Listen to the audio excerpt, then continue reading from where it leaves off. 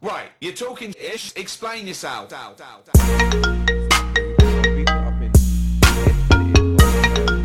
the closer you are to the mic, the better. Okay. Yeah, pretty much. That's it, really. Okay, so let's go. Good morning, good afternoon, good evening, Wablo. It's another episode of Chatting Ish. I was listening to the last recording and I got the numbers wrong, saying which episode it was. So from now on, I'm not gonna say what episode it is. It's just another episode of Chatting Ish. We are late, and I can only beg your forgiveness for that. It's this remote, distant life is proving to be a challenge, but getting through it. I'm back with another new guest.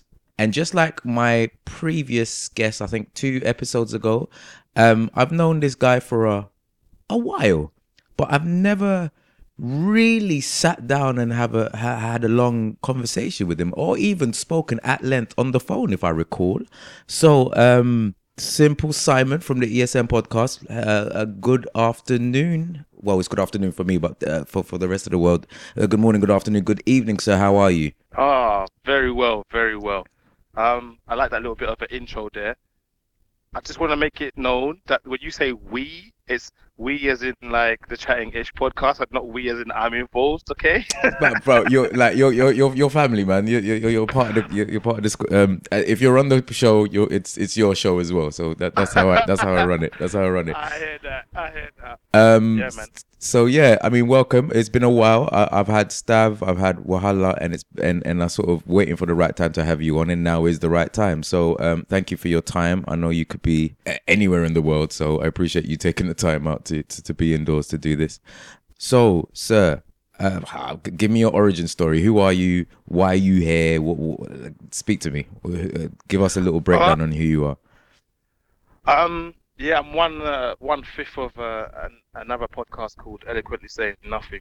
How did we start? Basically, it was just us talking amongst friends. You know, like you have a conversation amongst friends. Yeah. And I think it was like Stavros who probably came out and said that he would like to have a keepsake of the conversations, if that makes any sense. Mm. So we started recording them, and then from there the recorded stuff started to get pushed out, and then it just turned into a thing. Just turned into a whole thing. So we've been doing that now on and off for the last, I don't know, is it 8 years or something like that? Something Yeah. strange like Yeah. that. That sounds right. Yeah, so like we're a group of friends. We've known each other for a long time. I went to college with Stavros's brother, younger brother, Wahala. And we've just known each other from there, and it's been everything from raving to christenings to funerals. Like we're just a really tight clique. And just for the listeners, that you guys, well, by far, were one of the first people to jump on this whole podcast thing. So you lot were way ahead of the curve. I mean, now it's everybody and their mum's neighbor is on the flipping podcasting, but yeah, you guys were way ahead before people knew what a podcast was. Yeah, that's the thing. That's the thing about like timing is everything, you know. Oh, mate, Timing is everything. everything. And I think this podcasting thing even has shown me to another degree how much timing is important. Because you can come out with the future before it happens, and nobody understands it at the time. Mm. And do you know what I'm saying? And then later on, when the future happens, it's like they're all going crazy over it, and you you get honorable mention because some people remember you or not, and then some people don't know about you at all. So it's Mm. like it's really weird. Timing is really everything. But it's nice to see like the industry flourish. It's nice to see. I think it's because it's not controlled by one central henchman corporation type of body. The collaboration stuff that's happening is really really interesting. People like working together and like dissolving what we would normally have as natural barriers, i.e., part of London you live in and all that kind of stuff. So like I'm seeing a lot of collaboration. I'm seeing like there's a very good um, ethical kind of approach to this podcasting thing. I haven't really seen too much, beef or ill feeling or bad sentiment. So that's really good. It's really good to see that. And And when it's you say glad I'm a Sorry, go on. No, I was just gonna ask. When you say collaboration, you mean between like content makers and like our Yeah, peers? yeah. Yeah. It's really weird because it's like um the the podcasting community is doing collaborations with other podcasts, which is great. But then they're also including like music people. They're also including athletes. They're also like so. It's a really interesting space because it's like people that are ground roots underground coming up, almost there, need that final push of getting into podcasts and stuff, and they're getting like another audience, if you like, and it's kind of like with the industry, the podcast industry has come in and become like glue for other industries and stuff like that. I mean, off of the back of a podcast, I started buying a drink called Green Lady. That was Really? It's the most bizarre thing. Wait, right? how? Break that down. Like how? Oh, right. So I was listening to I think it was the '90s Baby Show. Okay. Podcast. Yeah. I'm familiar with that. And they had a guest on, and the guest was a gentleman that had created his own drink. Okay. Okay. And he was the first one to do it, and the first one to do this particular type of drink, I should say. So he made a sparkling tea drink, sparkling green tea, as a matter of fact. So green tea drinks are not a new thing on any market, Of course. but sparkling green tea is something, no one's done that before. So he was on the show. I listened to the show. I heard the story from how he came up with the idea, the groundwork to put it all in. And I thought, well, you know what? You might as well just flip a coin. What's the worst that can happen? You don't like it, you don't buy it again. I went out, bought it, and it was actually quite good. I'm not really a green tea type of... I was just about to ask. Yeah, I was just about to ask. You don't normally drink green tea then? No, I don't drink cold tea. I'm not a cold tea drink person. I think I drank a Lipton tea once, the cold one, and I was just alarmed by how much sugar it had in it. Just never really drank any cold tea drinks again. So I was really going out on a limb with this one. I think it was because it was the sparkling element that I thought, let me give it a try. Went out, tried it, and I was actually quite happy with it. I was blown away that it was so good. So I kind of got onto my workplace and said to them, you know what, we should really stop this drink. So they started stopping at my workplace. Are you kidding me? Yeah, no, seriously. Fam, have you contacted this guy and let him know this? Yeah, I spoke to them. Okay, wicked. Yeah. So, but you see what I'm saying? Like, how does a drink company come out of a podcast, and then, do you know what I mean? So, like, the work that's happening with this podcast community, I really do enjoy it. It's really become a new avenue. Yeah. I mean, at the end of the day, it's so to cut you, but it's content distribution. It's content distribution. So it's another medium that is being used to share info and inform and educate and entertain. So, yeah. But I think the maturity about it is what I'm really happy about, because we have a load of mediums where we can use as a means by which to pass content on. And you see what happens with a lot of the mediums that we have available to us. Like we pass on really nonsense information. Don't get me wrong. There are some podcasts that are like Nonsense. they are a little bit nonsense. But for the most part, majority of them are really, really so useful. So then it's the fact that this is relatively still in its infancy compared to everything else. It hasn't been ruined yet. It's like in the early days of the internet, there weren't that much spam. We read every single email. We read everything. Now we're scrolling fast past everything. Yeah. Yeah, okay. I would agree with that. But so the thing is in that beautiful stage now, and I guess the only other side of it is to see whether or not it falls like all the other industry does, where some big corporates come in and take over positions, and then they start to manicure the content that's sent out, and then it turns into something else.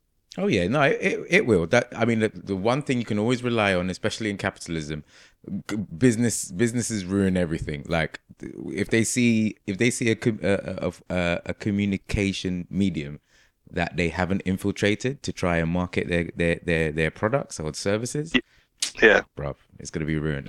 It happened with MySpace. It happened with everything. So, yeah, no, it's cool. All right. So now, simple. What part of London are you from?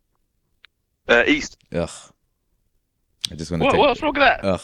Anyway, so for just to add context for the listeners, the East Massive have had a long standing issue with members of the South London community, and I, a true representative of the South London community, have had a long standing issue with the East London community. So this is an interesting dynamic that we are both on here on this podcast. Yeah. But the thing is, I like you though. I say. Like you have like East London. Oh, don't even about try you know what I it. mean? Don't even about East London. You do. You're a joker. And You've been blessed. this guy. Anyway, for most of the listeners, they know that I'm not in the country. So how is the UK now?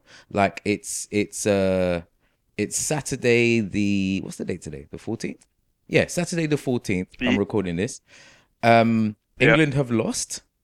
Trump is in the UK. What is the morale like in the UK right now? Speak to me. Okay, so England lost today, which is the third. It was the fourth place knockout that they played for. So they were playing for third, basically. Whoever loses gets to fourth. So they've finished fourth. I'll be honest with you, the momentum for like the push for the behind the England team actually stopped when they lost earlier on in the week and got knocked out. Yeah, I imagine so. So the momentum kind of went from there. It was almost quite like night and day. It's like, yeah, we're watching the match. They've lost. Okay, the World Cup's not important anymore. it's kind of like gone like that. As for I'll come back to the World Cup stuff. As for the Trump thing, there's a massive protest yesterday. I saw the pictures. I saw the video footage. Portland Avenue was just filled with people that's just protesting the visit of Trump, kind of thing. And did you see his reaction? I've seen him with the Queen. I've seen him talking about Scotland and Brexit, which was hilarious. But I'm interested. Do you think he feels any sense of shame or embarrassment that the UK, which is arguably, their biggest ally, the US's biggest ally, have come out in such force to protest his visit to not only his visit, just everything he stands for, but do you think he feels any sense of shame at the turnout, at the reaction? You see, the thing about Trump, obviously I don't know him personally, but the thing that I gather about you never know, it could be one of my G's. The thing that I've observed about Trump is that he doesn't really care. He's the type of person that any event that occurs, he can spin it to his benefit.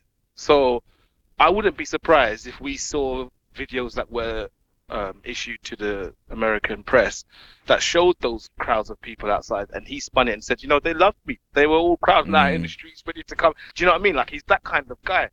I don't think he doesn't need to care about what the general public think, because all he needs in his pocket are the politicians. He doesn't. The general consensus of the people of the UK are not of great importance to him politically, in a business sense. Like, he doesn't care about that. No, I get that. But I was just thinking. So I believe that no matter how thick-skinned you are, whether you're online and you're looking at comments about you, or you overhear something said to someone about you, it gets to you in some way, form, or manner. Like I that's what I believe.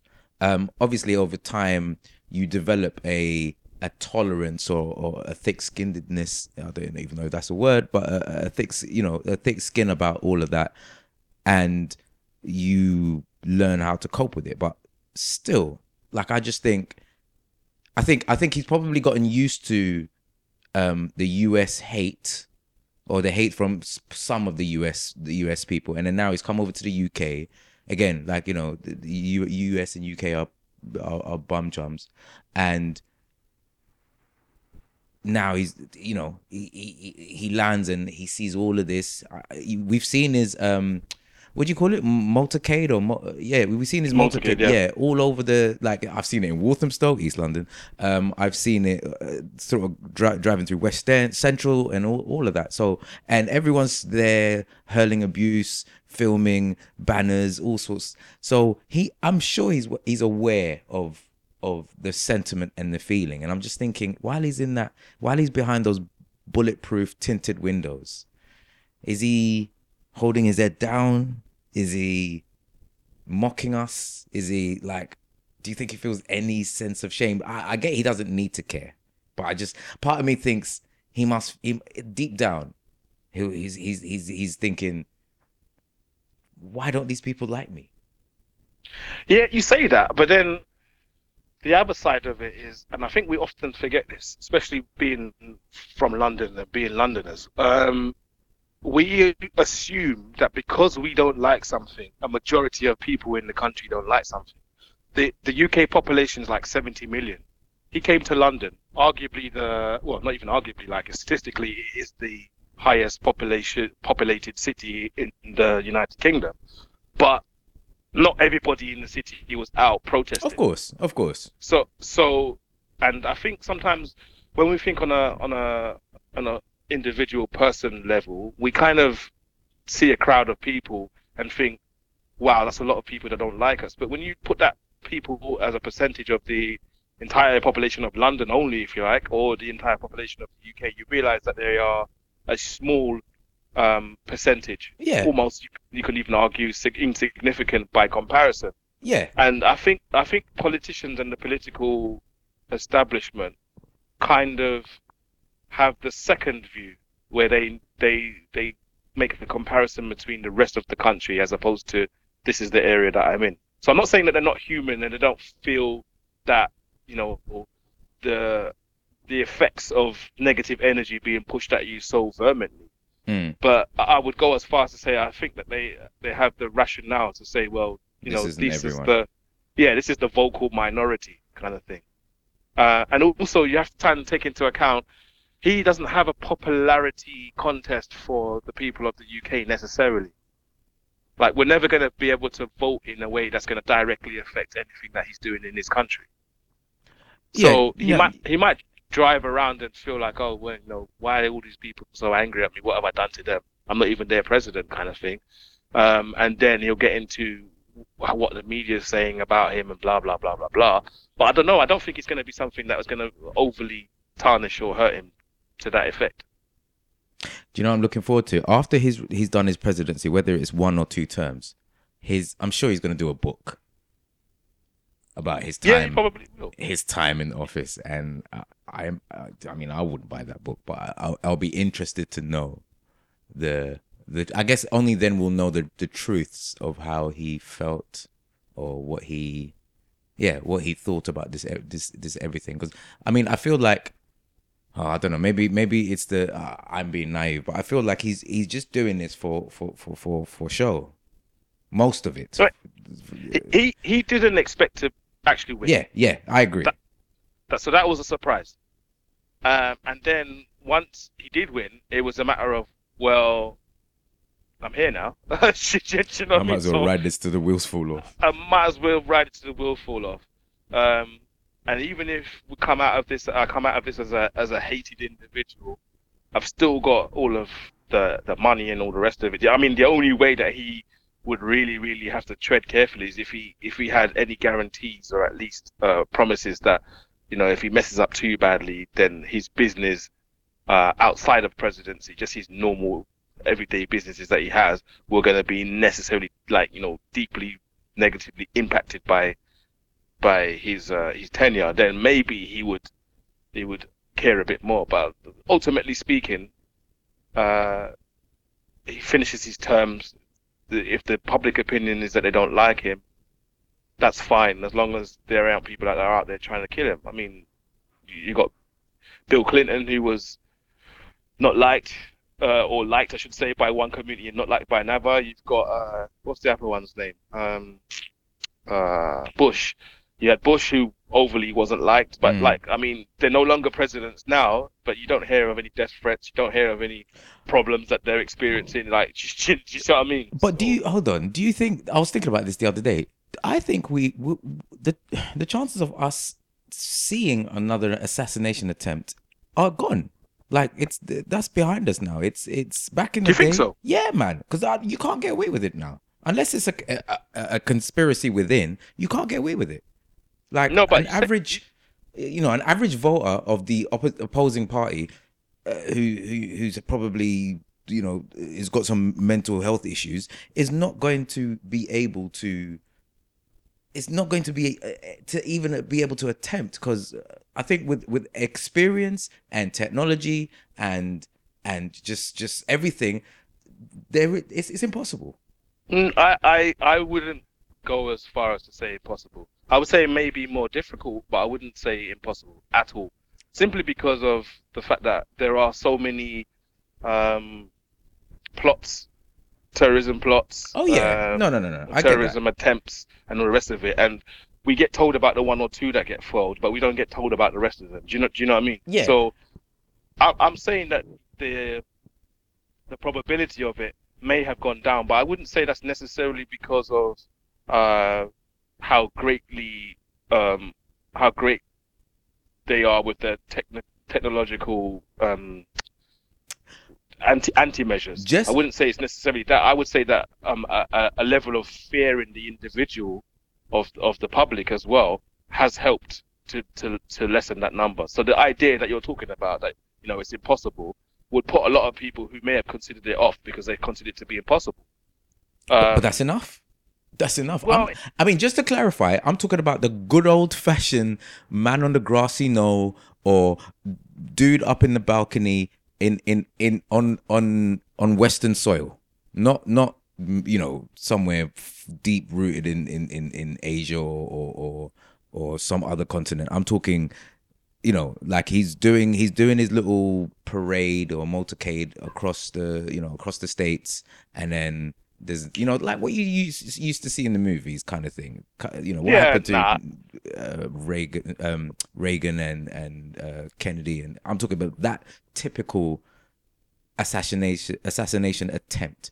I can't imagine someone trying that now or being able to do that. I think the measures go on. No, so I hear what you're saying. The measures put in place to go against it are a lot greater. But again, I don't know. Like, from the way you've phrased that, it suggests that you think that maybe the people that have tried these assassination attempts have been normal citizens. And I don't know if I agree with that. Yeah. That's why I said the whole mental health thing. No, I don't even think about mental health. I think the assassination attempts are normally from insiders. Okay. So yes, it's a normal civilian that's used to actually carry out the action, but the plans and the plot I get you. Would have to come from some. Because I mean, how does the average person figure out that this is the greatest vantage point for a motorcade that's going to be passing at this point at this time? There's too much information for it to be like random. Joe Blogs off the street. Yeah. No, I get you. I mean, even the other day when in the UK here, where what's the MP's name again? Something Cox. I'm removed from everything UK for the last few months now, bro. So no. You were here when it happened. Not Sarah Cox. No, that's someone Sarah else. Cox? Is that a presenter or? I know who you're talking. I know she the was lady an MP. who. Hold on. MP. Oh yeah. Hold on. It is Joe Cox. Joe Cox, that's it. So the Joe Cox now that was murdered, we are under an impression, because we get told that the person who did it, there was some reclusive loner guy who, you know what I mean? But again, he's seen her, he's done the job, the place where he's done the job. Like, it's just, I don't know, man. It's just, I don't know how random it is. Okay, so you think that was part of a big plot against something? I mean, well, yeah, I hate to go down the conspiracy theory route, but assassination is a thing where they're, as far as I'm concerned, it's it's not a light-hearted action. You don't assassinate somebody because they disrespected you on Monday. Do you know what I mean? Yeah, but So I mean, she wasn't a big time. She's not a big player in the yeah, government. but if I'm not mistaken, she was supposed to be going to put forward some evidence that was supposed to blow up some big case. But still, do you think she would have had even with the evidence given? You think it would have been that much of a threat? It depends on who she's going to blow up, and it's not for me to consider whether it's that much of a threat. It's for them. Yeah, it's for someone else, I guess. Yeah, do you understand what I'm saying to you? So it's like all these kind of things would suggest to me that a lot of these assassinations and all the rest of it are not really. It's very seldom. It's just a man that just has had enough of the establishment and how things are going. Well, without looking too much into it, I just assumed it was just someone who had issues with her personally. I didn't. I mean, I'm looking at it on Wiki, and the cause of death says assassination. Like, Yeah. I thought it was just going to be a murder or No, it's assassination, imagine and that. assassins are professionals, mate. Imagine that. Yeah, assassins are professionals. You don't get killed on accident when an assassin is about. Imagine that. Okay. So that's what I'm saying to you. I don't take like a lot of these. I don't take, you know what I'm saying, to Exactly. be. Yeah. Yeah, I don't take them lightly. I don't take it to be the actions of one individual, even though that's how the news is reporting it later on. So I don't know. That one's a difficult one. Okay then. So all right. So since while just going over our last dynamic, what I was trying to put forward to you a particular idea of mine. Another thing I thought about earlier this week is how easily swayed are you during a debate or argument about a particular thing that you obviously have an opinion or a strong stance on. And the reason why I say this is, for me, if the argument makes sense, yeah, even if I've believed in something for years, if the Yeah. argument makes sense, I will definitely take it in. And if I'm like, I like to think of myself as a rational person. So if you say this plus this equals this, and I can see it and see the working out on the page, like what we used to do in school, if I could see the steps, how you came to that Yeah. idea or opinion, I'll run with it. Like I'll accept it. But for many people, as you've witnessed yourself when we used to do Let's Talk, and people used to break ish down. And for those who don't know, Let's Talk was a regular discussion and debate event I used to hold many moons ago. Plug.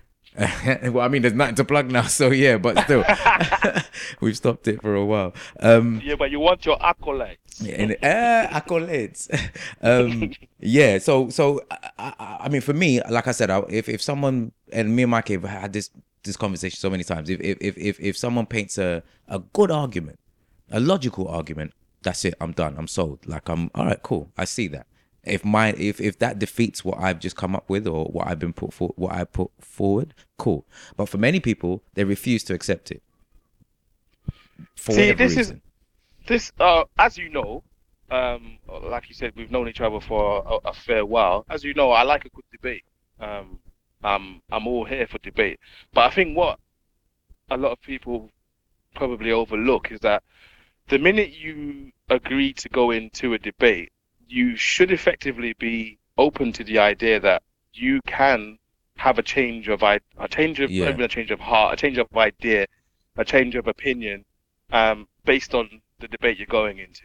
So in most cases, I will debate, and when I'm going to debate, I'm open to the idea that somebody can bring forth an argument that not only obliterates what I felt, feel, or knew before, Yeah. but also could add to what I felt, feel, or knew before as well. So I come into the debate open, irrespective of how I may sound whilst actually in the debate. The fact that I'm submitting to debate in the first place is my mindset is that, yeah, I'm prepared to be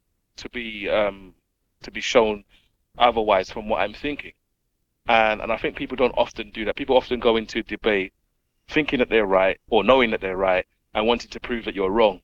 And for me, the right or wrong stuff doesn't really matter. It's it's a growing and learning process. Mm. Things that I think I'm right on and I'm not to be moved on. Like if I've got no position to bargain, I don't bother to debate. You bring up the subject, and I'll be like, "Yeah, okay," and then you're like, "Well, what do you think of it?" I'm like, "I don't think anything because this is not up for discussion as far as I'm concerned." So, I don't know. So you wouldn't enter the say the battleground even if I wouldn't even bother to enter the debate, especially if it's something that I'm ironclad on and I'm signed, sealed, and delivered. Even if I know that I may not be right, but this is just the way I feel about it, and I don't feel. An example. Damn. I put you on a spot. Yeah, you put me on a spot. Because it'd be interesting to know that you've just said you love a good debate, and you literally just spent the last like 60 seconds saying that it's not about who wins, and you know it's a case of learning and all that. And then with the same breath, you just said if there's certain things that you ironclad, regardless, you wouldn't get into it. Yeah, which I find fascinating. It's funny. Well, because what happens is the reason why you get ironclad is because you've already done debating already to get to where you are. Do you understand what I'm saying? So but then see, here's the thing. With the availability of information, we only know what we know. Mm-hmm. To the point where once upon a time, people were absolutely certain that the earth was flat. Then it was proved otherwise. Once upon a time, with electricity, one end, the end that we now know as positive used to be negative. Do you get what I'm saying? So it's like almost nothing is a fact until proven otherwise. I hear that. And in the same breath, everything is a fact until proven otherwise. Does that make sense? Yeah. So nothing is a fact and everything is a fact until proven otherwise. So you asked for an example of a debate that I don't bother to debate anymore. It's probably transgenderism.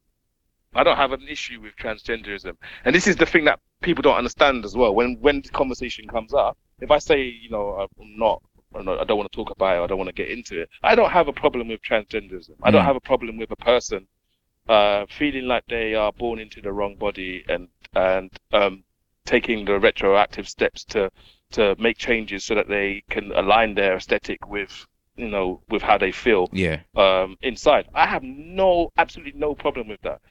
The moment I take issue is when you now try to dictate and determine how I view and interact with you in any given space. The moment you tell me that me viewing or considering you to be the gender you were born is wrong or is somehow out of place, is then when I have an issue with it. Because now you're not doing what you want to do with your own life. You're now actually impacting mine. And you want me to indulge in some level of cognitive dissonance in order to make you feel comfortable. And I don't feel like you should be able to force me to do that. So that's why, with regards to that, like and the only reason why I've gotten to that space is because I've had so many debates about transgenderism, and my debating has been to learn about it, to understand the psychology, to understand how a person gets to a point where this is the difference that they feel. And not only do they feel the difference, but they also feel strongly about it enough to actually want to commit to action. So, I mean, that would be an example of an argument that I don't bother to have anymore. I don't debate it anymore. Okay. All right. I get that. I'm a scientist at heart, really, and I say that I don't mean in the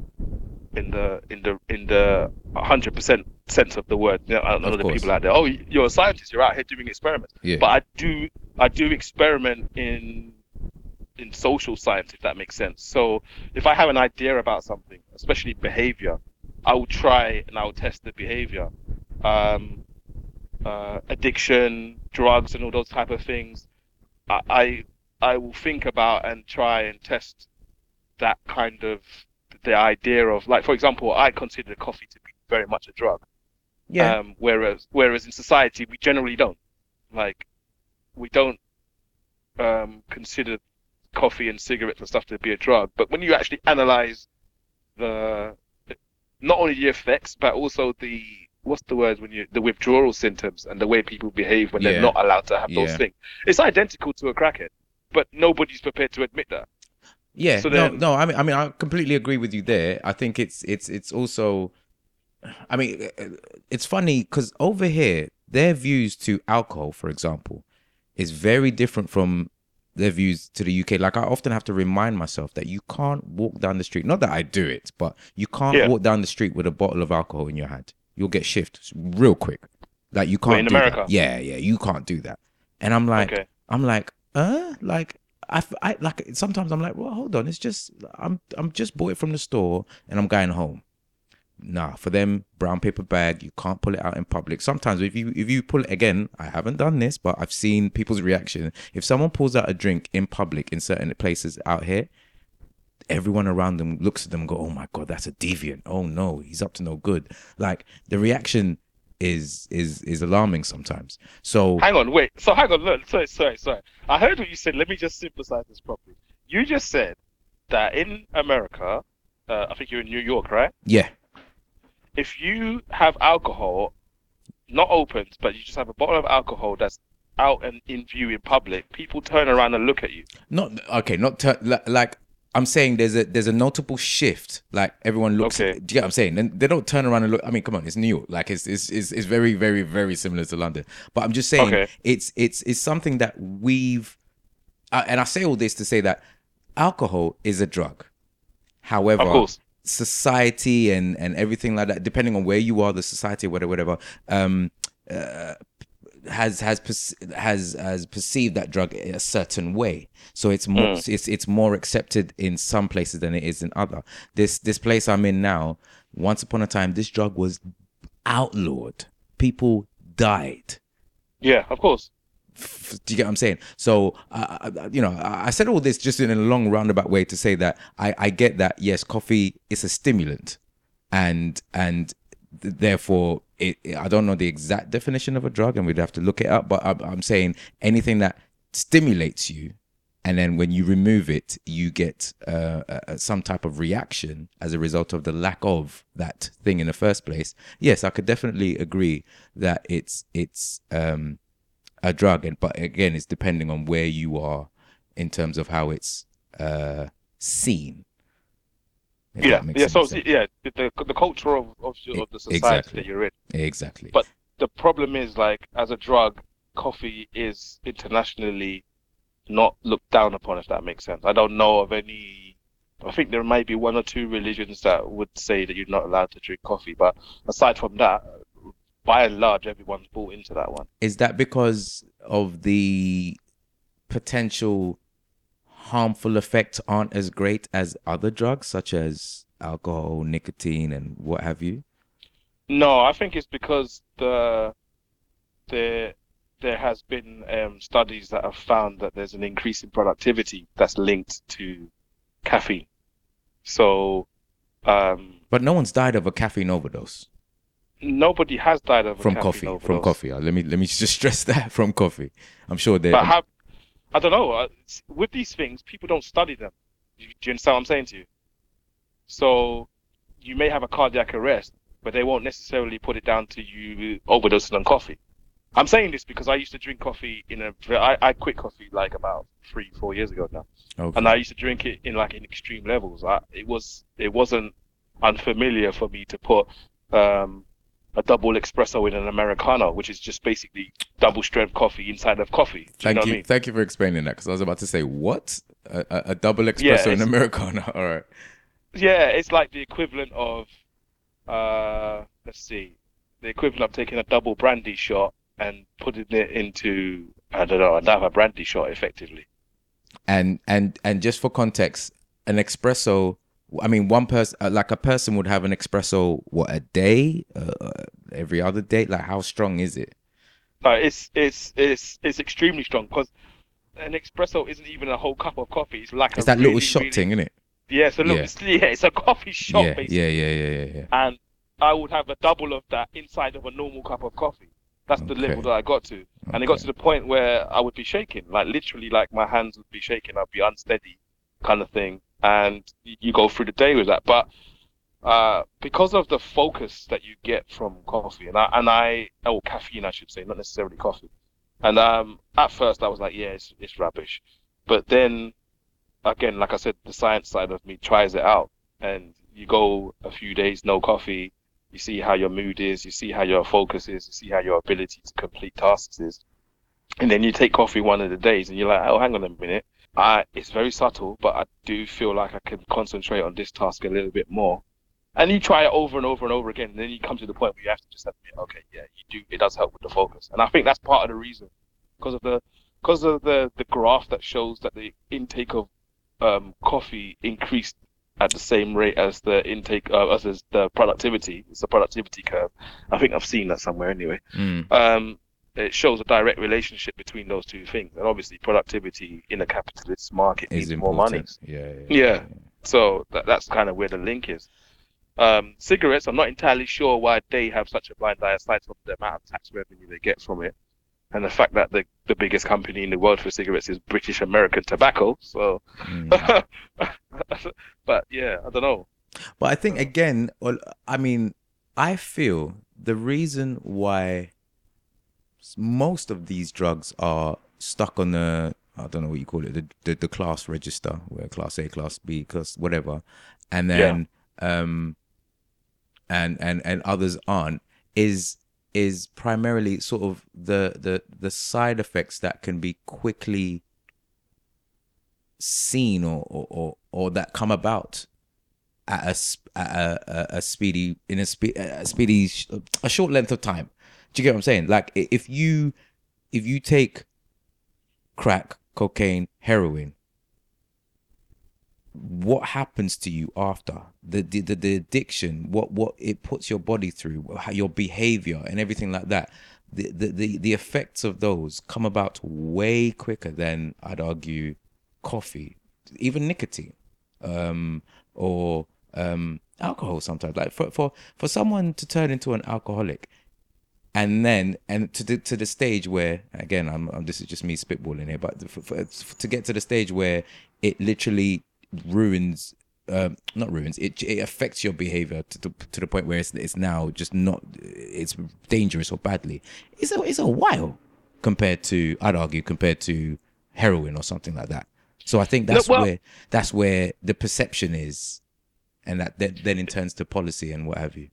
Yeah, but then that perception hasn't come out of necessarily study. Like, for example, and I say this in the sense that, for example, if you say drugs to a Nigerian, they immediately have a mental image of a person who's strung out, a person who is probably homeless, a person who, do you understand, who's lost everything, kind of thing. And that is just a blanket thing they have. It doesn't matter which drug you're talking about. It's like, it's literally, as long as it's to do with drug, that these are the reactions. This is what happens as a result of drugs, and it's not necessarily true. Like, for example, the drugs you've mentioned were crack, cocaine, and heroin. Yeah. On a physical level, all three of those things have a different effect physically.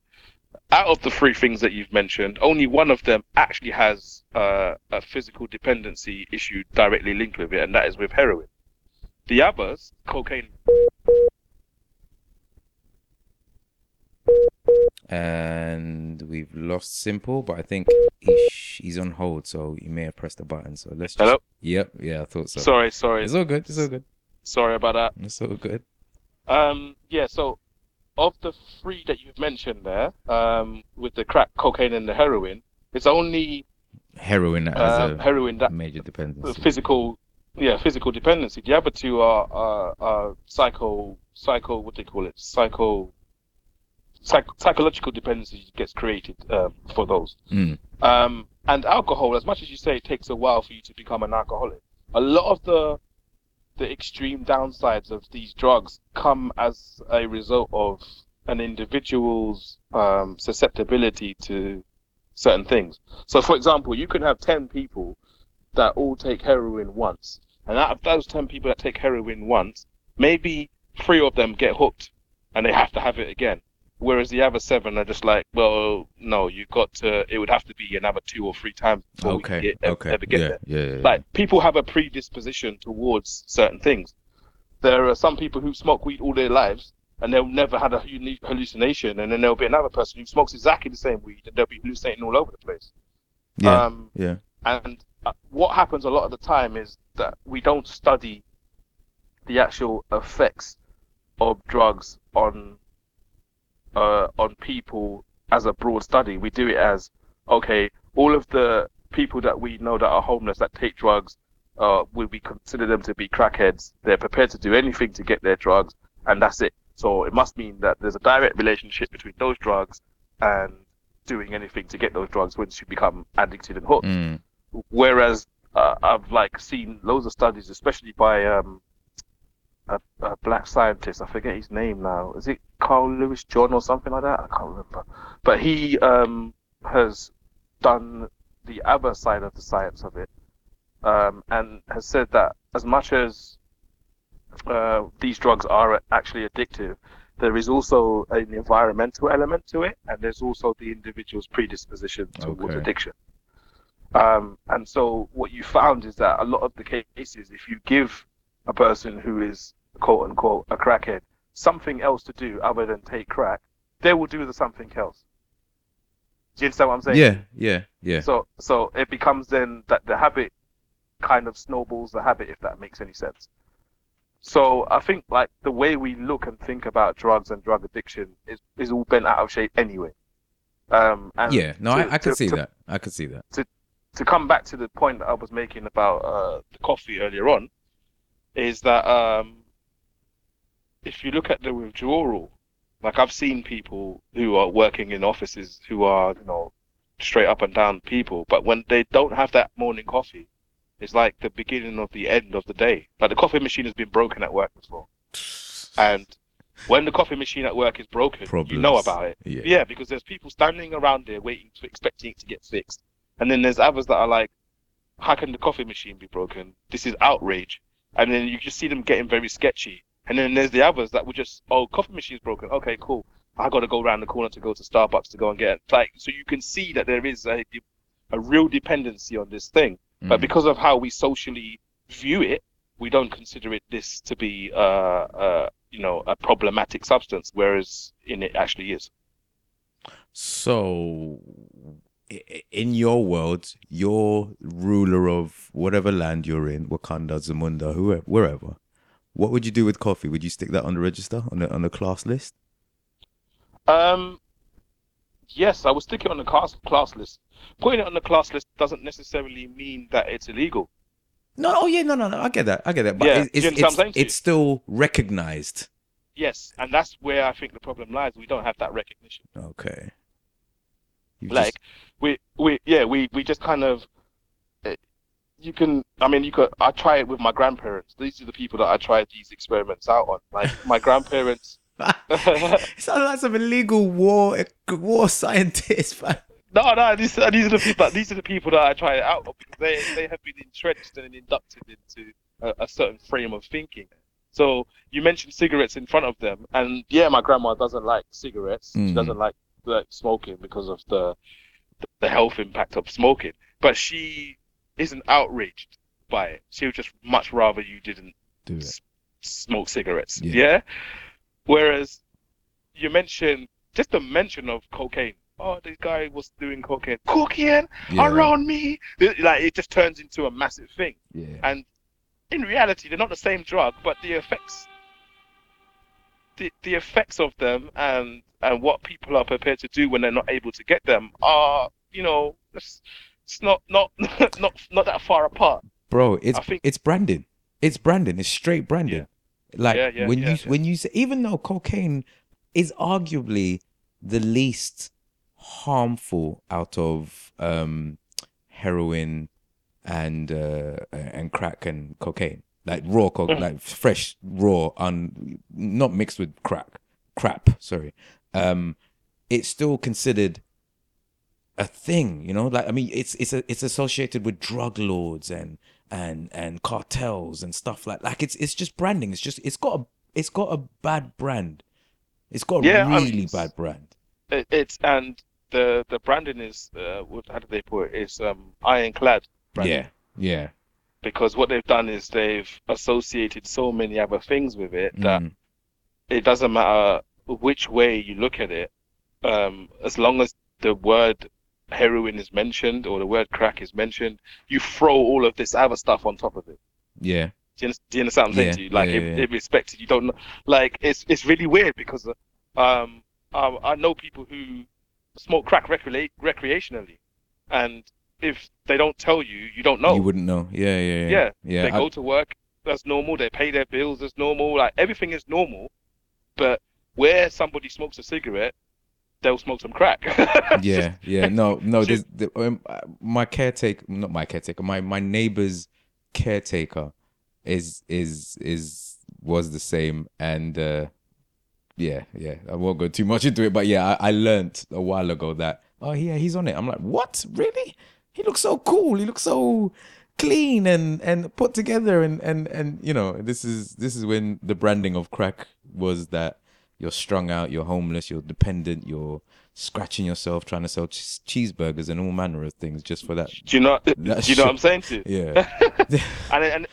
And the thing is, it's like, so when with the people that smoke crack, I was like, wow, okay, so you're able to maintain now, and you start asking all the questions that you've been taught to ask, like, oh yeah, if anything goes wrong, then they're just gonna go, spiraling out of control. Yeah. But the reality of it is they're living a life the same way you're living a life, and some of the negative things that have happened to you have happened to them as well, and so it's like you then get to a point where you're like, hang on a minute, I've tried to look at all of these eventualities for things that would push them down the road, and it hasn't happened. And they've experienced the things, and it hasn't happened to them. So then you then have to start questioning whether or not it is the drug or whether it is the person and their reaction Yeah. to it. Yeah, it's interesting. It's a fascinating subject because it brings about the whole argument that, with the exception of angel dust and other types of drugs that will literally ruin you, regardless who you are, or your makeup or your surroundings or whatever. With the exceptions of those types of drugs, most drugs in their pure form are cool, but it's the recipient that will determine what happens. Do you get what I'm saying? Like whether you become mad dependent or it's interesting. It's really interesting. Well. I mean, to all you Costa, Starbucks, all them people there who buy their morning coffee, sorry for ruining it for you. You have Simple to blame. To be honest with you, if you even look at how much money they spend on that stuff, it's like It's crazy, isn't it? It's like, it's crazy. how much is it now for like a regular cup? Is £3 or something? I don't know. I don't drink. Like £3 to £5 depending on the size and all the rest of it. Like I reckon if you top up the money that they're spending on It's the coffee, £15 to £25 on a week on coffee. it's more than £15 to £25 a lot of the time because you're suggesting that they have one a day. One a They day, often yeah. don't. Sorry, yeah. They often don't. Like, I don't know. I'm not going to go as far as to say that they probably spend as much on coffee as crackheads spend on crack, but I don't think that the numbers will be as far apart as you'd expect. It's mad. Yeah, no, you're right. It's when you really, if you was to really chart it, put it on a chart and compare. Yeah. I wouldn't be surprised if the two sat side by side. This is what I'm saying to you. But again, because of, like you said, Branded. the marketing and the Yeah, PR branding, we don't have the same emotional connection to that. The cigarettes and coffee, they probably spend the same amount as crack addicts do on crack or heroin addicts do on heroin. It's like you said, if you chart it, I won't say it's going to be like for like, pound for pound. Of course not. No. The correlation will definitely be there. We have to allow for the fact that one is legal, one is illegal, which would greatly affect cost. If everything was legal, I'm sure they would be like for like, close in figures, sort of side by side, if you put them side by side. But obviously, it's one particular drug is approved by the government, and so to bring it into the country is easily, whereas the other has to be smuggled, which obviously incurs a cost and so on. But it's, you say that, but remarkably, like, as much as the illegal drug, you'd expect to have a higher higher value, monetary value attached to it, it not only is it illegal, and yes, you have to get it here, but you also have to have it so that people can afford to buy it and afford to be addicted to it. Do you understand what I'm saying to you? Okay. So in doing so, that kind of pushes the price down to like a nominal level. Like you need a crackhead to be able to come back to you 4 or 5 times for the day to buy a crack. If you're gonna sell it at £50 for a small amount, that crackhead's not going to be able to come back to you as many times during that day, because acquiring £50 is not an easy job. But see, okay. I mean, I can't. I'm not qualified to get into the drug economics, but I think what dictates the price on the black I don't want to say black market, but the illegal market, is the expenses incurred in bringing it through some extraordinary means, because it's not easy. Like for every shipment that gets through, there's probably 2 or 3 shipments that don't, and that as a result of that, I believe, I imagine that would affect the cost of what is out on the street. Yeah, it does, but then there's the other side of it. Like what comes into the country and what actually eventually makes it to the street are 2 completely different levels of concentration. Oh yeah, I'm saying to you. Yeah, but it still passes through all the handlers.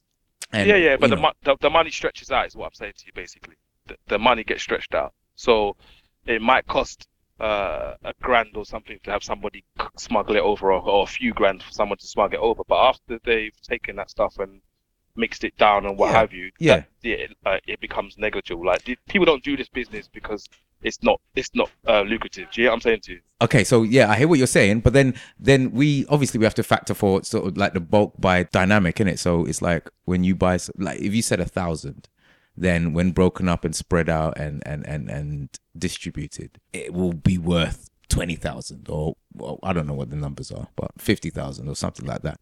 But I still don't. I mean, again, I'm not qualified, but I still feel that what determines the price is the expense needed to bring it in. That gets factored in, but I think the demand is probably greater. Anyway, the guy that I was talking about earlier, his name is Carl Hart. He's an associate professor of psychology. Hart, Heart or HRT? Hart, yeah. Okay. Carl Hart, HRT, and he's been working for a long time, trying to bring education about drug abuse, addiction. Drug addiction. Yeah, drug abuse, addiction, and the way that we view it and treat it. So he does brain science and all that kind of stuff as well. So he's really good. He's a really good guy. Cool. Nice one for that. Okay, we really went into the world of drugs just then. I know. I'm trying to think of a name for the podcast relating to, I don't know, like addicted to coffee or something like that. I don't know. I'll think of something. You know that. All right. So moving on to something more lighthearted. Yep. So I can I think you're a well-read, well-educated, articulate person. So I'd love to hear your insight on this. Would you want to meet your childhood celebrity hero if given a chance? I love when people tell me I'm well-read. I do not read. Okay, well listened. I'll take it. I'll take the accolades. What do you mean? Accolades. So childhood heroes. Yeah, this one is weird. You've heard, I'm sure you've heard about Jordan. Like, apparently he's the worst celebrity you could ever meet. Okay. Have you heard? No, I haven't. Okay, cool. So you know Jordan. Everyone knows Jordan. Michael Jordan, yeah. The legend, Michael Jordan, legend. Yeah. But apparently he has the worst personality in life. And maybe that's because of all the hard things he had to go through when he was active in the game of basketball. But now everybody who has met him, and I've heard in an interview, has said he's a scumbag. Literally everybody. I haven't heard one person say one good thing about him in terms of personality wise. And I don't know if you've ever seen that piece of that video clip where he reads out all the names who said he was never going to make it at a press conference or at a speech. He went. He was I think he was being awarded for something, and he received the award, and he goes, "I want to thank this. I want to thank that. I want to thank that, and I also want to." And then he goes in and names all the people, all the teachers, all the haters, literally, it was a long ass list of people. And this is a big man at the at the end of his career being celebrated. And it's like someone going up on the award, on the Oscars and saying, they received best actors, or the Emmys. The Emmys are around the corner. They received best actor. And they go up and goes, yeah, I want to thank the director. I want to thank my mum. I want to thank my teacher. And I also want to, I also want to let my ex-girlfriend Sarah, my old roommate John, F you, I made it. I told you I'd make it 34 years ago. I told you, da-da-da-da-da-da. And that's what Jordan did at one of his speeches. Like that's his personality. Like he's just just cold. All right, so I'm gonna answer the question, but I'm gonna let me address that Jordan piece there, because like it's interesting, right? So on the surface, him reading out a list of people that have been transgressors against him, or he considers them to be transgressors against him, and then putting a big FU on the end of it. On the surface, that sounds like some ultimate Team Petty stuff to do. Hell yeah. But in reality, and this is me stepping back and kind of looking at the big picture, in order for you to achieve something requires adversity and struggle. No, yeah, but it requires input. Let's say input. So whether that's positive or negative is entirely how you want to view it. But let's just say it requires input. It requires energy of some sort. And if it is that it requires energy and you've received that energy, whether that energy is determined to be negative or to be positive, you are a product of that energy. So as much as all the people that encouraged him are to be thanked for him achieving what he's achieved, equally the people who were transgressors against him also should get an honorable mention. So as much as it sounds weird that, why would you mention them? You've done so great. I would still mention them as well. Maybe I might not say the FU. Maybe I might thank them for being the detractors that have, because they gave me a backboard to push against and say, But you're giving them light though, bro. You're giving them light. Like I think the best way. Yeah, but you should. Why? You should. Because it's acknowledgement. It's acknowledgement of the fact that you appreciate that you didn't get to where you are now because everything was furry. Okay, so don't you think... There were people that put obstacles in your way, and you overcome those obstacles. All right, so don't you think a better way would be to contact them and say, John, remember when you laughed at my dreams, when you stabbed my basketball, when you shit in my trainers, remember that? Thank you. Boom. No, you do it.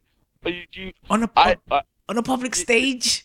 Yeah, you know what? This saying, is what the young people saying or what have you, and they drop it everywhere. But on this particular occasion, I think it's right. You keep the same energy, my friend.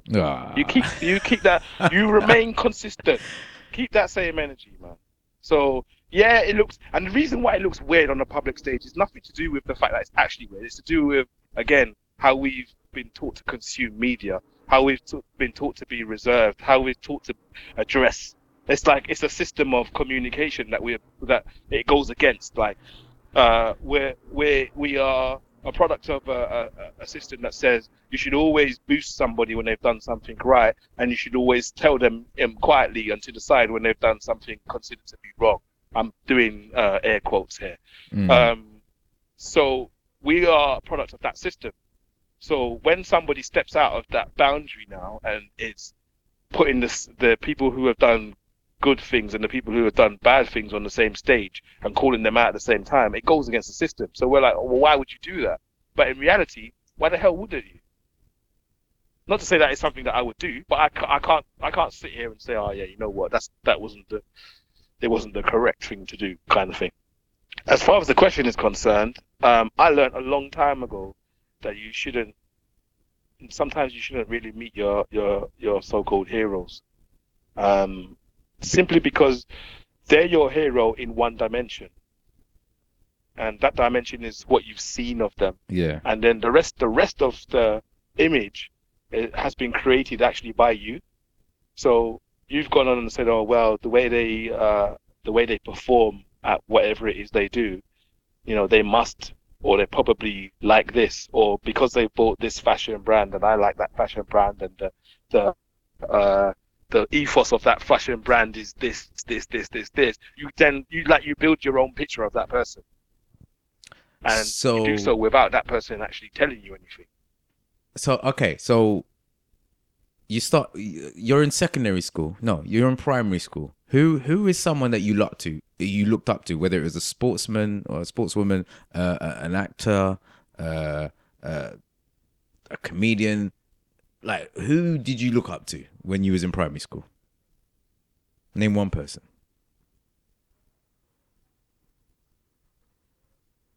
I don't know about look up to, but like I was fans of. Me and my cousin were wrestling fans, so it was It was who? Hogan, an Ultimate Warrior. Wait, hold on. Say that again, because we just lost Hogan, you. an Ultimate Warrior. Like, that is quite sad. Okay, so then Hulk Hogan, and Ultimate well, Warrior. you don't want to meet a Hulk Hogan because yeah. From wrestling. Wait 1 second, because we're losing you here. Heroes. You said Ultimate Sorry. Warrior. It's all right. Ultimate Warrior and Hulk Hogan. Now Ultimate Warrior's passed, right? Yeah. Yes. Yeah. Okay, so we don't want to meet Hulk Hogan because he's a see you next Tuesday, and with his recent comments. Of course. So Ultimate Warrior, before he passed, he's at an event that your company puts on, a Christmas event. He's there. You have the chance to tap him on the shoulder and say, I used to watch all your matches back in the day. Can I get a picture? Or I don't know if you're the picture man, but whatever. Like, so you won't do it. He's within walking distance. You're not gonna do it. No, I wouldn't, because that's not how I know him. I know him from wrestling. So if I'm at wrestling, or if I'm at a wrestling match or what have you, and I saw him and he's in character and he's in costume, then I will be more likely to. But outside of that, it's really weird. I don't know if I'm just weird as a person, but it's really weird. Like, I've been in contact and I've met a lot of people that I've maybe looked up to and admired to some degree, and I haven't, or I have actually met them and spoken to them. Some surprise. What we tend to forget is that is a person, and that person is a person like you are a person. So when you're wanting to meet them or what have you, yeah, you could be just open to meeting another person and seeing how they are, then turn out that they're. If that happens, that doesn't make them any less the person who you looked up to, because you didn't look up to them for their personality. You looked up to them for that image that you knew them through. That's the prism you knew them through. Okay. Have you ever approached? I'm not really so. Wait, say that again, because. Sorry, we're breaking up. Yeah. Yeah. Say that one more time. Just that last bit. Yeah. So I'm not really. I haven't really gone for meeting celebrities now. I've met quite a few. So how have you met them if you don't really want to engage with someone? What happened? One time I was raving in I think it was Cameos in London. Oh gosh. And I'm just walking through the rave and I just see Edgar Davids. Hello? Oh, you're cutting out. Edgar Davids was one of the. Okay. Edgar Davids, yeah. Yep. Yeah. So Edgar Davids was just randomly there in the place, But did you and speak I went to? up and had a conversation with him, and he was. Yeah, yeah. I went and had a conversation with him. He was cool, but Why? I wasn't expecting anything Oh, from him because okay. I only know him through football. Okay. So it's the fact Do that you you, understand what I'm saying to you? Like, yeah, I'm not expecting. Do you know? Do you remember Red Dwarf? yeah, Catman. Yeah. So, yeah, I met Catman from Red Dwarf. He's so cool. Yeah, he does look it, bro. He looks mad cool. He is properly an okay guy. Lennox Lewis, I met him. He's properly cool as well. He's a humble brother. Uh, who else is there? I've met a bag of them. Some of these footballers as well. I've met quite a few footballers. Like, but I don't know them as individual people. So I don't approach them.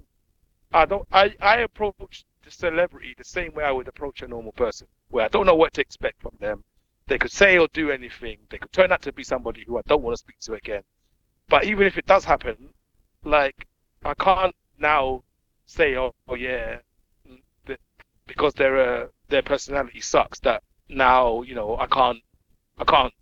They're not my fan, and I'm not. They're not my idol anymore. They're not my fan anymore because I don't idolize them for their personality. I idolize them for whatever it is they've done. So okay. So Hello. yeah. We've got some delay issues, but Wow. can you hear me? Yo. Yeah, yeah. There you go. Okay. Yeah, we've got some mad delay issues. So yeah, okay. So let's round this up. So if you didn't admire them, then you're happy to approach them. But if you did admire them, there's some type of emotional stake that you wouldn't want to um risk, spoiling your image of them. So you wouldn't bother speak to them. Simple. You there? Yeah, I'm there. There. Go on. Okay. Did you hear me? Yeah. So the last thing I heard was if you didn't admire them. So yeah, okay. So I was just trying to just trying to clarify. So it's the fact that the variable here is whether you admire them or you don't. Where you do admire them or you don't. The fact that when if it was someone you did admire, then there's like there's an investment, there's an emotional stake, and you don't want to risk tainting that your perception of that person. Well, to a degree, yeah, because um, you only know them in one dimension, and by meeting them, you get to know them in another dimension. And because you like the dimension that you already know them in, you make an assumption that you're supposed to like them in the other dimension as well. And in reality, that's not necessarily true. But don't we do that in life? Like a lot of us are different at work than we are outside of work. Yeah. Like that's the best example I can give. Hmm.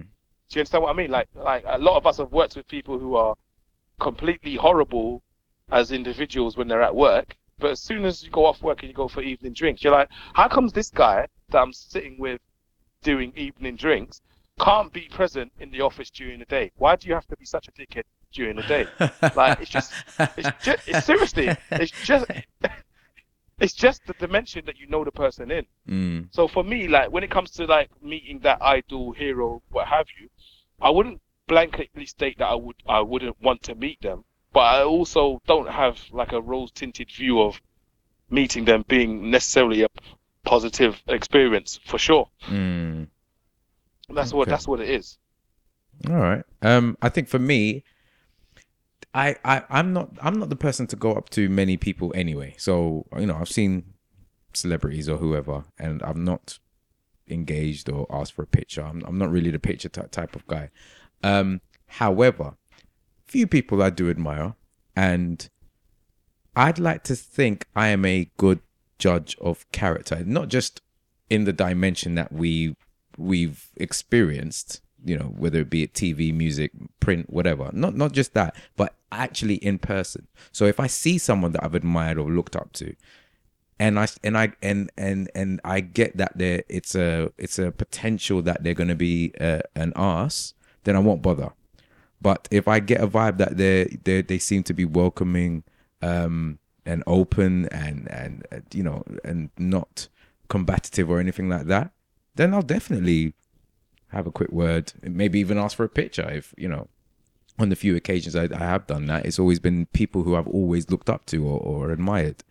So yeah, it's interesting because I've heard some stories, especially in a lot of interviews, people meeting their childhood heroes, and it's gone so wrong. And it makes me think: did you read the situation well before you went in there? But you say that, and I'm not gonna disagree with what you're saying, because I get the point you're making about, you know, judge of character and all the rest of it. But then, whether we like it or not, for these people to have been your idol necessarily, there has to have some level of celebrity, right? What is celebrity though? I mean, for me, it's someone being celebrated for what they do. So they do what they've done, and they've done what they you know, they did what they've done, and then they've been celebrated for it. But the thing is, the thing that they've done is their stage. If that makes sense.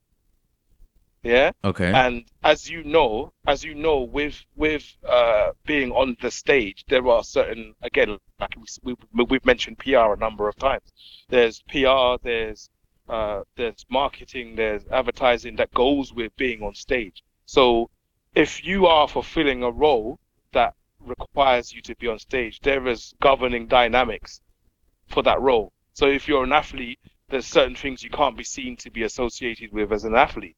If you're a singer or a performer, there's certain things you can't be seen. If you're an actor, etc., etc. So whether we like it or not, even if those people within the thing that we admire them for are trying to be as real and as genuine to themselves as they can be, because of the governing dynamics of those things that they are on stage with, it means that you're never going to get that true authenticity. And to some degree, that celebrity is on stage, which means that when they come off stage, there's going to be certain airs and graces that may not necessarily be there. I hear you. So you as much as I know what you're talking about being able to see through that and see the essence of a person. And yes, it's a skill that can be honed and it can be done, but I wouldn't beat yourself up too much about it if you found that you fell short on your assessment, because the truth of the matter is you're assessing somebody who's on stage, and whether we like it or not, to a degree, they are performing for you to have a certain reaction to them. Okay. They're eliciting that reaction. Okay. So when you then meet them in normal life, they don't have to do that performance. No, I get that. However, the wonderful thing about art is, and I'm taking the approach that art is something that cannot be mass produced. This is Seth Godin's viewpoint. It's something, if you create something unique and that cannot be repeated, like exactly, that's art. Now, not everything, like many things, like from sports to sort of acting, singing, whatever. If we say they're all artists, they put their, when they do what they do, they put themselves in it. They have to. They're not robots, they're humans. Do you get what I'm saying? So whether it's a sportsman or whatever, whoever it is that you admire, you're putting an element of yourself into it. And if I'm like, maybe what the criteria for me to admire someone is different from others. But if, for example, one person I've admired is a soul singer called Dwele. Like, I've been listening to him for, you know, I would say 10 plus years, and by far my favorite singer ever, like, you know, whatever. And because of what I do, I run a soul lounge. I got the opportunity to DJ for him, and I've met him countless times. And out of all the artists I've been backstage with, whatever, I went out of my way to speak to him, to take a picture with him, to build a relationship with him. And the only reason why I felt the only reason why I wanted to do this is because his art, and for this argument, it's music. I get a sense of I appreciate what this guy's doing. I'm a fan of what he does. So I want to meet, and I want to speak, and I want to engage with the person responsible for what he does. And at the same time, because I admire this guy, I get a sense that he's not going to be an arse. Of course, I could be wrong. However, I will save that. I will make my judgment at the moment when I'm in the same room as him. I'm in the same room as him now, so I'm seeing, I'm taking it in, I'm reading him, and I'm like, okay, cool. You know what? He seems cool. Let me go speak to the guy. Boom, and it ends up he's a cool guy. Do you get what I'm saying? So that's my process that's my thought process before I go speak to anyone. So it's like, I don't know. Maybe soon I'll meet another person that I admire, and then they're gonna completely throw that whole process out the water and prove me wrong and whatever. But I don't know. It's an interesting thing. No, trust me, it can happen, man. I think a lot of people in the UK have started to feel that way about Ian Wright, for example. Oh, mate. Exactly. Do you see what I'm saying to you? Yeah. So, okay, what's the problem with Ian Wright? What's the problem with Ian Wright? If there is a problem, why is everyone going against him? This will be our last topic, and we'll done it. Well, from what I've gathered and what I've understood, like, again, it's the same thing I'm saying to you before. Everyone viewed him through their own prism. So they were like, yeah, this guy is a black man in football. He exhibits what we consider to be culturally black aesthetics. And then he starts talking, and then you realize that he's mentally not entirely the image was, or what you thought the image was. Why? How has this manifested itself? Like, what did he say that made everyone think? It's his England support. It's his England. I think it's something to do with his England support, and he made some commentary on. I'm not even entirely sure what the whole comment was, but he made some commentary during this World Cup that's just kind of made people just like, oh. Like, we thought you were a part of the cause, but you just seem to be on the blunt. See, I don't have a problem with... You seem like you were in Django. Wow, that's deep. See, the thing is, I don't see an issue with his behavior, because if we take a step back and we look at it, I mean, I don't know his history, but if I imagine that he spent a hell of a lot of time watching football, taking part in football, dreaming about football, and then eventually he played for England, right? I'm not a football guy, so I'm assuming he played for England. Yeah. So he didn't achieve his dream. I imagine every footballer's dream is to see your team to hold the World Cup, the Euro Cup, whatever, every single substantial cup out there. He didn't see his dream. So now he's working. He's one of the lucky ones who are still able to maintain a career in the sport, commentary and all that. And now England had a chance of of bringing it home, as it were. And I think we're judging him based on our own sort of timeline and views. Like, our timeline, I mean, and you alluded to this earlier, like our timeline is very different from his timeline. Like I don't know where he grew up. I'm sure it was in a predominantly white area. And if he was a footballer at that time, he was definitely probably the only one in the village. At that time, in the early, like his, the early training days. So I imagine. Do you get what I'm saying? So his the way he sees things and what he holds emotional stake in is very different from what we hold emotional stake in. So I feel, let Ian Wright live, man. Like I don't see. I mean, it's. Don't get me wrong. We loved Ian Wright when he was like one of the man them, and I think it was something we could relate to. But let's not forget where he's from and who he. Yeah, but that's I think that's what the level of betrayal that the people feel, because like you said, he was one of the man them. But that was Now- us. Like you said, he was on a particular plane. He was in a typical, yeah, he was on a particular plane, and we took it upon ourselves to assume that he was one of the mandem. But as time moves on, and for whatever reason the structure of the plane is changing, maybe we're seeing his true colors now. And his colors were always there, but we had blindfolds on, not blindfolds. What do you call them? Blinkers or something. We had a polarized view of Blinkers. Yeah. No, I don't know. I mean, it's totally possible. It's totally possible. do you That think? the more interesting thing is Go on. the more interesting thing is Stan Collymore Went in now on him. Yeah. but Stan Collymore himself has now all of a sudden become this really vocal, one of the mandem level of vocal as well. That's the thing that's even more interesting in this time space. So you've got Ian Wright that's gone the other way, and Stan Collymore that's gone the next direction. That's an interesting space. I don't know what's happening in this middle age.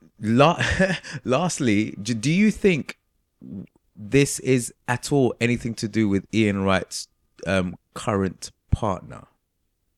Possibly.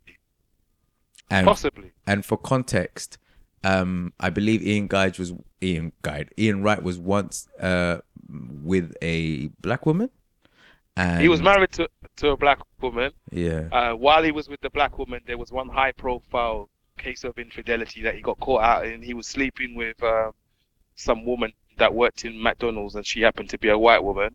So that got him like a lot of headache from the community as well. And obviously this next woman now that he's with I think is a white woman as well. And like we're passionate about this stuff. Of course. All right, sir. I won't keep you any longer. Thank you so much for your time. Bruv, I could talk to you for hours. I've just realized like there's so many things we haven't covered. Like I wanted to get into your writing, but we didn't really get into that. We'll leave that for another day. But Hey, listen. Oh, okay, cool. Yeah, so I'm cool to talk, man. I cut the day out for you. No, I appreciate that. I appreciate that. But like you lot, I think we don't want to go too far and make this podcast too long because people like their short chunks. But yeah, cool. Thank you so much for your time, sir. Where can they find you? Wow. I'm at Simple Simon FE on Twitter. That's probably the main social media that you can catch me on. I'm on Facebook as well, but I don't think my profile is open like that. So yeah, catch me on Twitter. That's by all means. Or you can catch us on ESN Podcast. That is at ESN Podcast. Also on Twitter, and we have a podcast that's called the Eloquently Saying Nothing Podcast that you can get on all of your podcatchers, iTunes. I think we're on Google Music in America. And all of the rest of them. We're trying to get onto SoundCloud. Not SoundCloud. We're on SoundCloud. We're trying to get onto, what's the other one? Spotify. That's it. Yeah. That will happen at some point. I need to try get on that as well soon. And as for me, you can find me on all your socials. Hey SA. As I mentioned earlier in the recording, I run a weekly soul lounge called Got Soul every single Sunday at the South Place Hotel. It's free. It's neo soul, soulful R&B, soul, a bit of rare groove and classic Motown soul. Every single Sunday from 6 p.m. till midnight. It's a lounge night, not a party. It's a lounge night. You're welcome to get up and two-step, but primarily it's a lounge night. There's games, free CDs. And do come down. It's free. South Place Hotel. Just if you Google Got Soul Sundays, you'll come across it. And I think that's it. Big up to you, sir. Thank you so much for your time. The honor was mine, my brother. My honor was mine. Appreciate that. And peace.